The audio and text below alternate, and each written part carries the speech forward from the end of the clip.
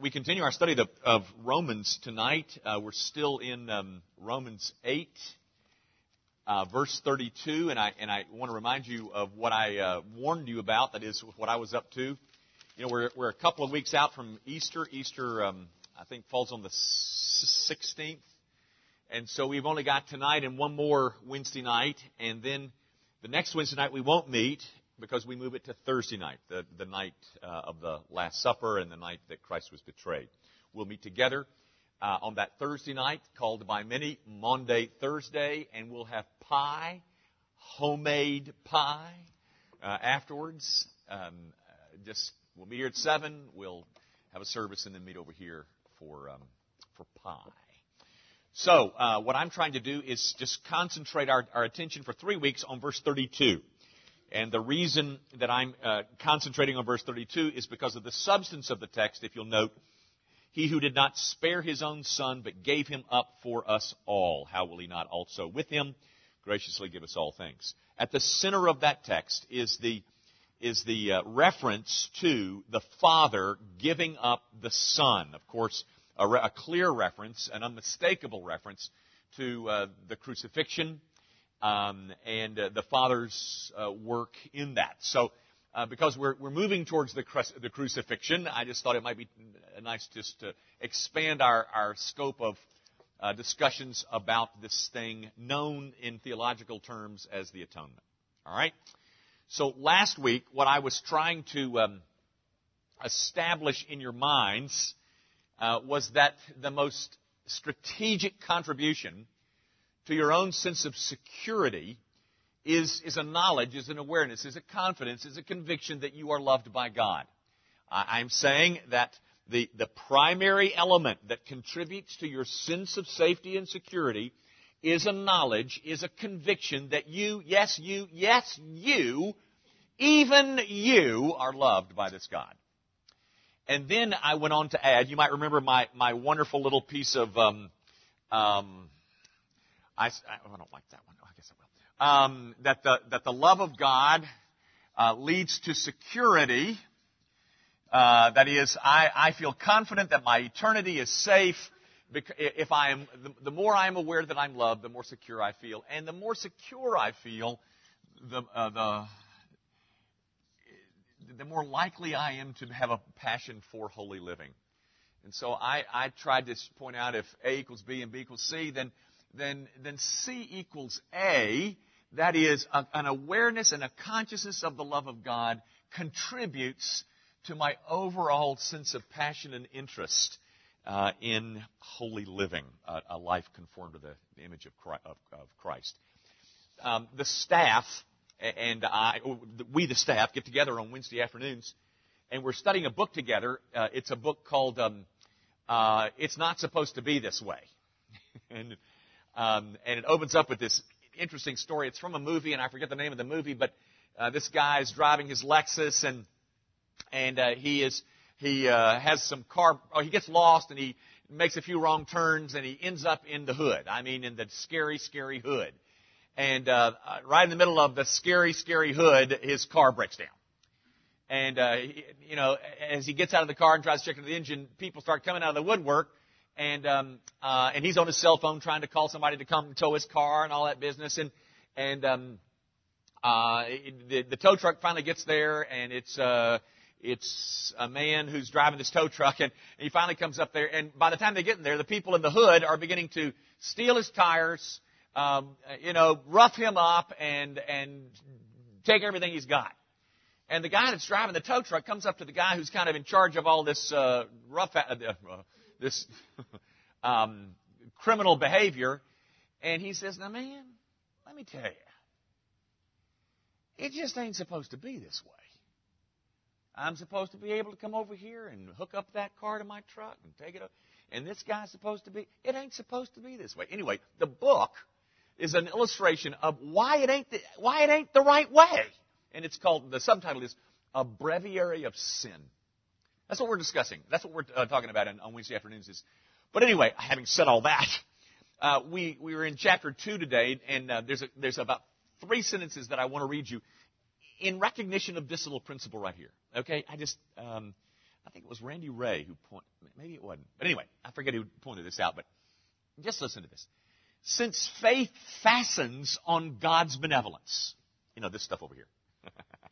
Faith fastens on God's benevolence. It yields gratitude, which in turn sponsors risk-taking in the service of others. Grateful people want to let themselves go. Faithful people dare to do it. Now listen to this sentence, guys. People tethered to God by faith can let themselves go because they know they will get themselves back. People tethered to God. Isn't that a beautiful statement? I mean, do you feel tethered to God? Well, the more you understand that indeed you are loved, the more tethered. And those are the people who are willing to fling themselves. Those are the people who are willing to take risks. Those are the people who are willing to give themselves away, knowing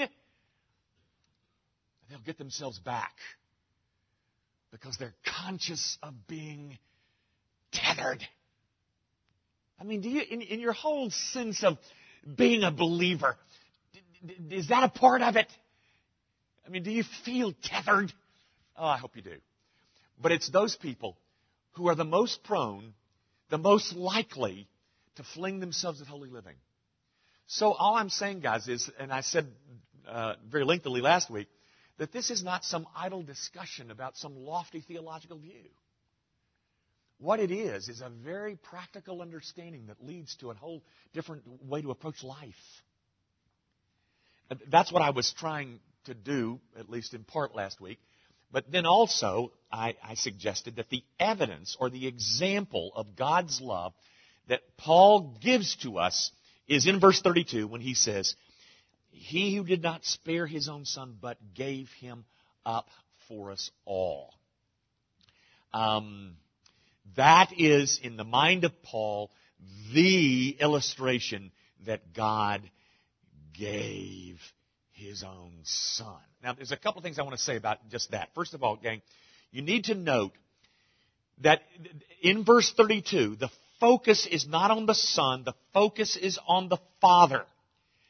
The cross is the action of the Father. It is not the action of the Son so much, nor is it the action of men. I know this is going to age me, and sometimes my illustrations are probably so hackneyed that they miss the audience. But surely some of you remember Jesus Christ Superstar.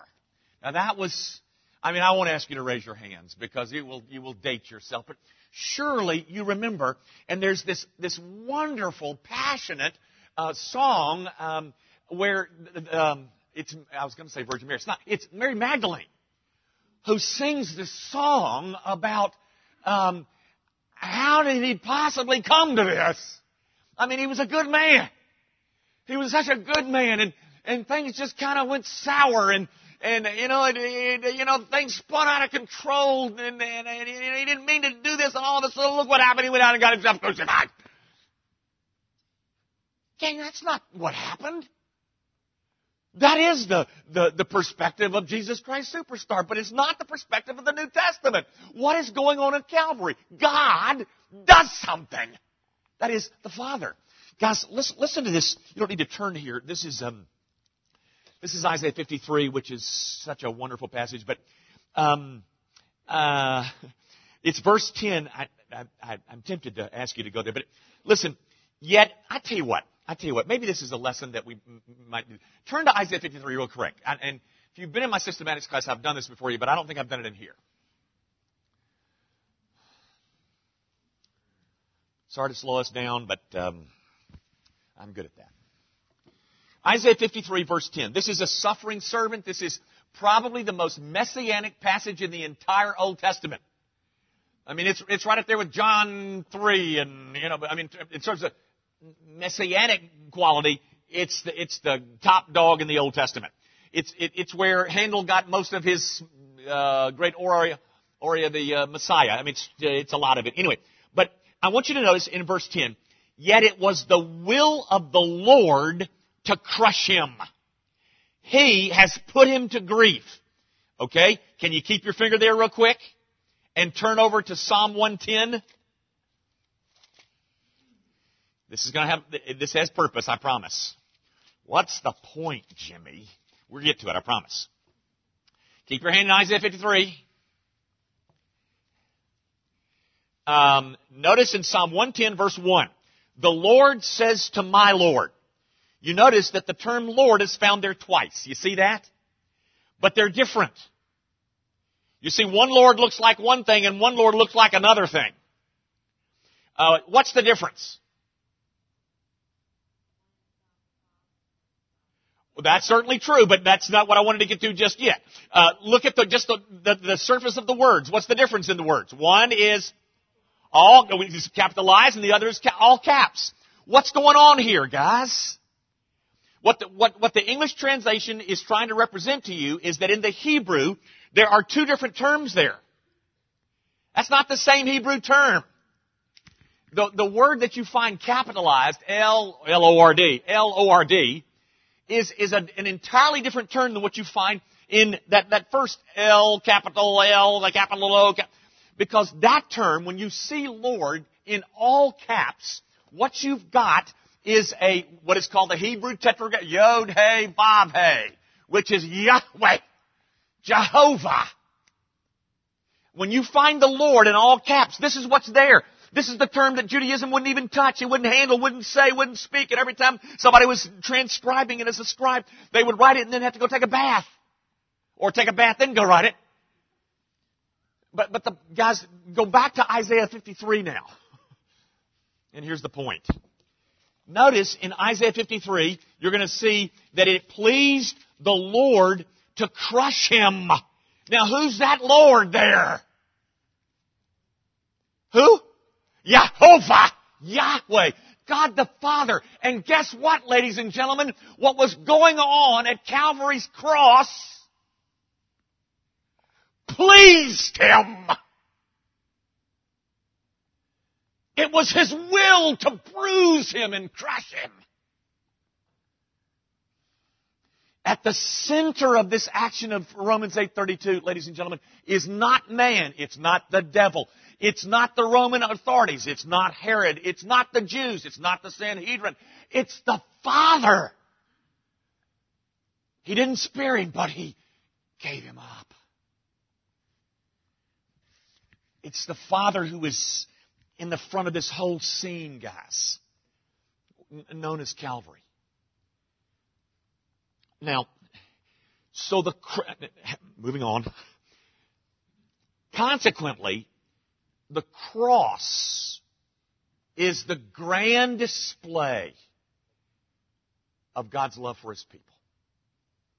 Because behind what's going on stands the Father. That wasn't an accident there, guys. You know, Jesus comes to the last few hours of His life and He looks at His 12 and He says, my hour has come. On numerous occasions. Remember when He goes to the wedding in John chapter 2 and his mother comes up and says, son, we got a little problem here at the wedding. In terms of tragedy, this is way down on the tragedy scale. But, the host has run out of wine. This is really bad. He invited all his friends. You've got nothing to drink for these people. Could you do something? And what does Jesus say to her? Woman, my hour has not yet come. And then the mother looks at the servants and says, just do what he tells you. And he goes and turns the water to wine. But he says, my hour is not. But then later on in the New Testament, he says, my hour is here. It's time. Who architected that hour? Yahweh. That's the Father in charge of this thing, guys. It is the grand display of the love of God, yes, but it is more than that. And that's really where we want to spend our next 2 Wednesday nights. I think most of us know that it is the grand display of the love of God, but it's more than that. Gang, listen to me. You know this statement. You know this statement that Jesus hangs on the cross and He says, my God, why hast thou forsaken me? He ain't talking to Elijah. He's talking to the Father, and he says, why have you forsaken me? Now listen.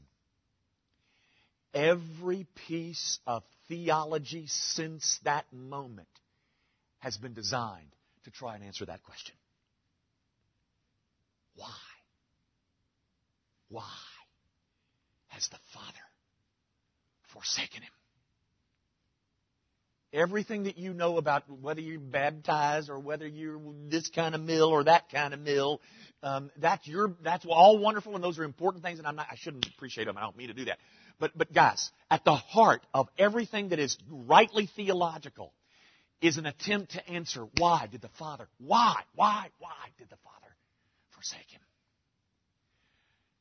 Consequently, everything that we say about this is important. The words that we choose. By the way, the cults use our words. Things like rebirth. Oh, you can find that in just about every cult there is. So it's not only important to use the right words. It's very critical that we understand what is meant by the words. Now, here's the ones that I've chosen. That is, it's somewhat of a trying to summarize the atonement is to call it the substitutionary atonement. Now, I know you've heard that before, but what's in that? There's a couple of things, guys, that I want you to see. First of all, there is a word that I mentioned last week, vicarious, which is almost a synonym for this term. It's not quite, but it's almost a synonym. Vicarious simply means life for life. That is, there's been a life of a victim has been substituted for the life of the offerer. Guys, if you get bogged down in your Old Testaments and you're thinking, why are they doing all this sacrificing stuff and they're stealing all this blood is up their ankles and they got to do all, what's going on there? Well, there's a lot that's going on there, but one of the primary things that's going on is to give you a sense of this term. The whole Old Testament cultus is to give you some kind of grasp of what it means to say, we're gonna impose guilt on the victim, or the substitute is going to become the victim in the place of the offerer. And by the way, guys, I don't know whether you've ever seen this. I bet you have, but let me just read it to you. This is in Deuteronomy 12, verse 23, which says, only be sure that you do not eat the blood, for the blood is the life, and you shall not eat the life with the flesh. You know, why weren't they supposed to eat blood? Because in the Jewish cultus, ladies and gentlemen, blood was life. And so it wasn't so important about the carcass of the dead thing, but you had to be very careful on what you do with the blood. It was an exchange of life, blood, for the life of the offerer. The whole Old Testament sacrificial system is in view in this word, guys. It is Christ, what is intended is Christ dying for us instead of us. Look at the text. That is Romans 8:32. Romans 8:32. He who did not spare his own son, but gave him for us. There it is, guys. It's found elsewhere. It's found in Romans chapter 5, verse 6. For while we were still weak at the right time, Christ died for the ungodly. It's found again in that chapter in verse 8. But God shows His love for us, and that while we were yet sinners, Christ died for us. There is a substitute on which the guilt is laid instead of the guilty party. Now, guys, remember the us for whom Christ did give Himself, or the Father gave Him. We weren't a bunch of nice people. Romans 5 says He dies for the ungodly. So vicarious simply means life for life. Now, I said it was almost a synonym. Here's why it's not quite a synonym. It tells you what the action is, but it doesn't tell you who did it. It doesn't tell you, vicarious doesn't. Vicarious doesn't tell you who the substitute is.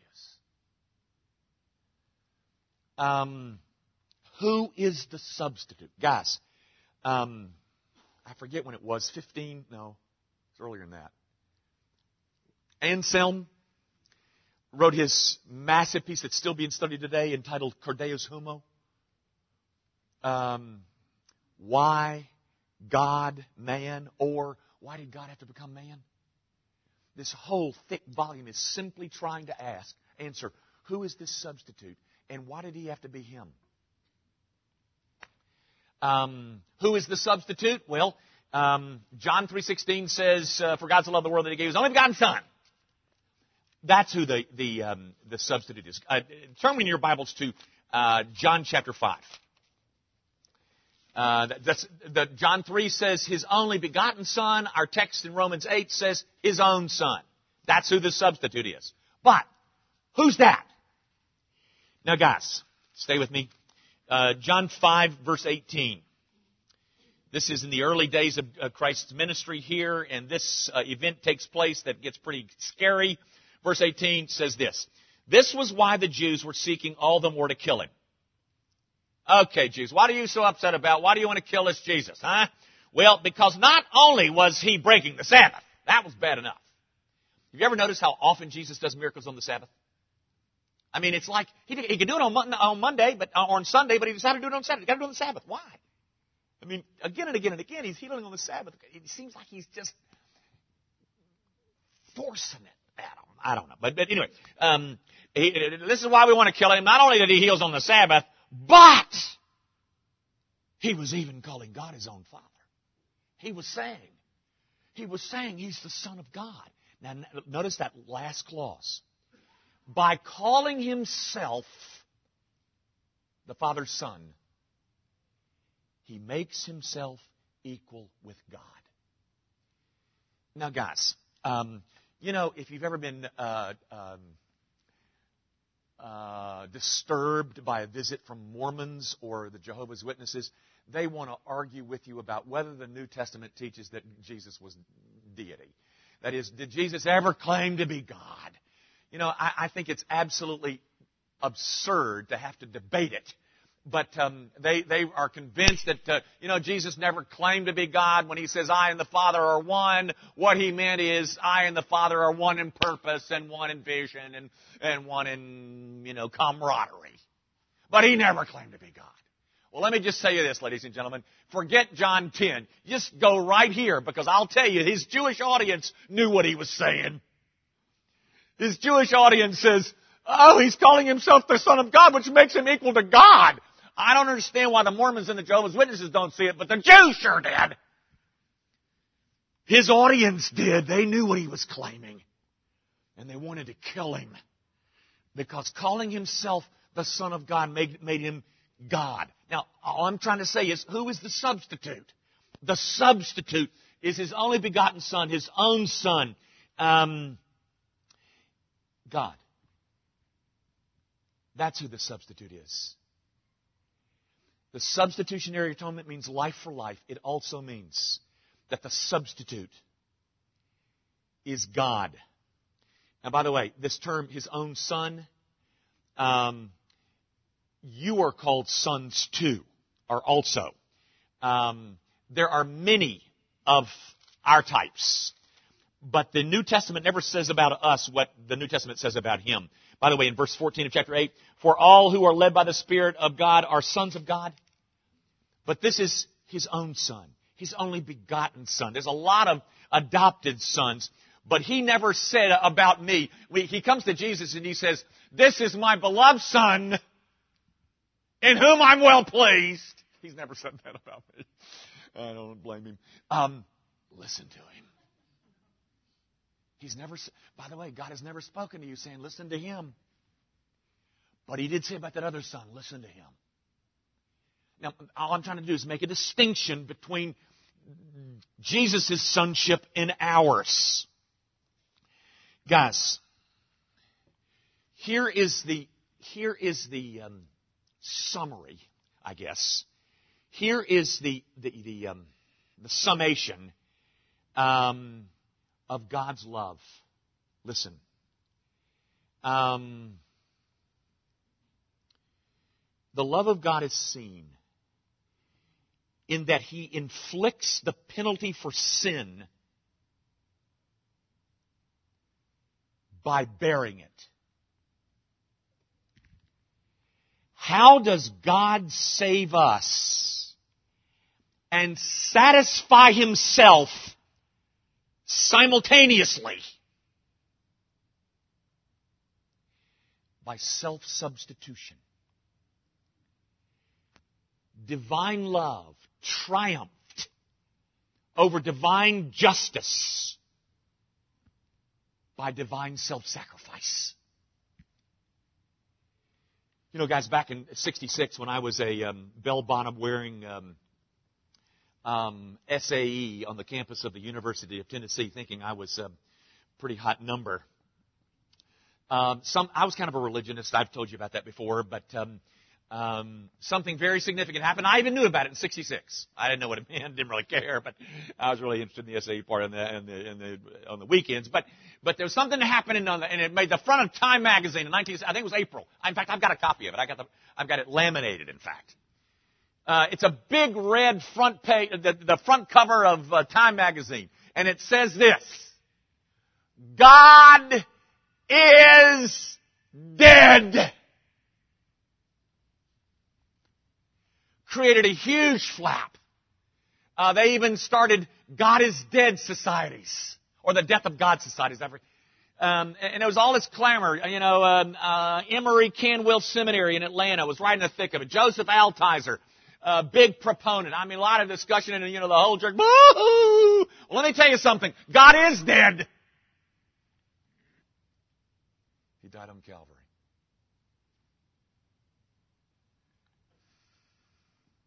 And that has been the absolute scandal of the Christian church ever since. Gang, listen. You know, you and I are living in a pluralistic society that is absolutely going to choke us into the grave. If you've got high schoolers, I plead with you to send them with us to the apologetics on the beach. just a little commercial. But we are choking, we are drowning in a sea of relativism and pluralism and naturalism, et cetera, et cetera, et cetera. But guys, the very nonsense that is being proposed about religion is not either or, religion is both and. Do you get that? It's not either or. That is, you can't choose one and say it's more true than the others because they're all equally true and equally beneficial.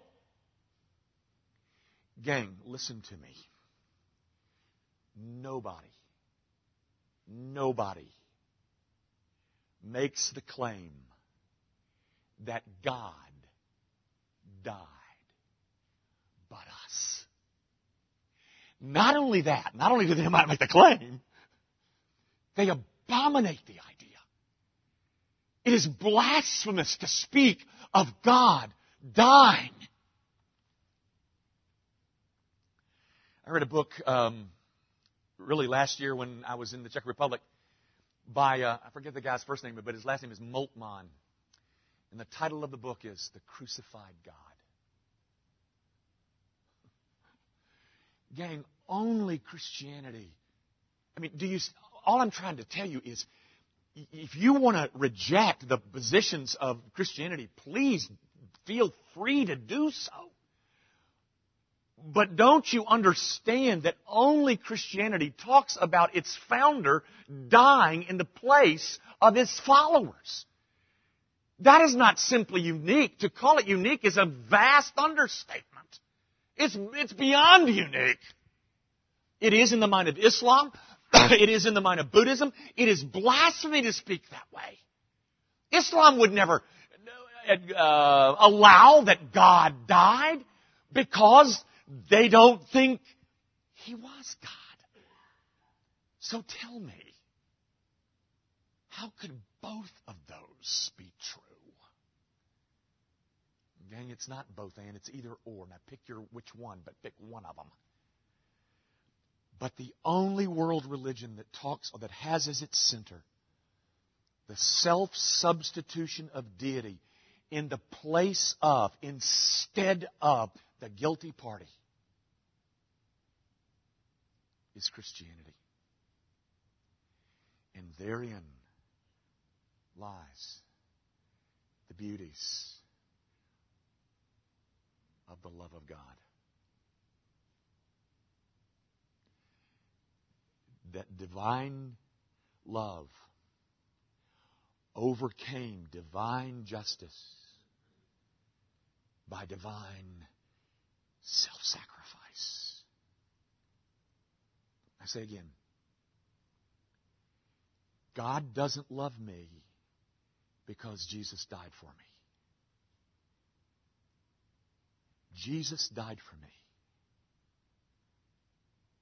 because God loves me. Those are two different propositions. Give it some thought. Let's quit. Our Father, I do thank you for the privilege that is mine to try and encourage your people over the knowledge that they are loved in Christ. That is a privilege. And I thank you that I get to do it.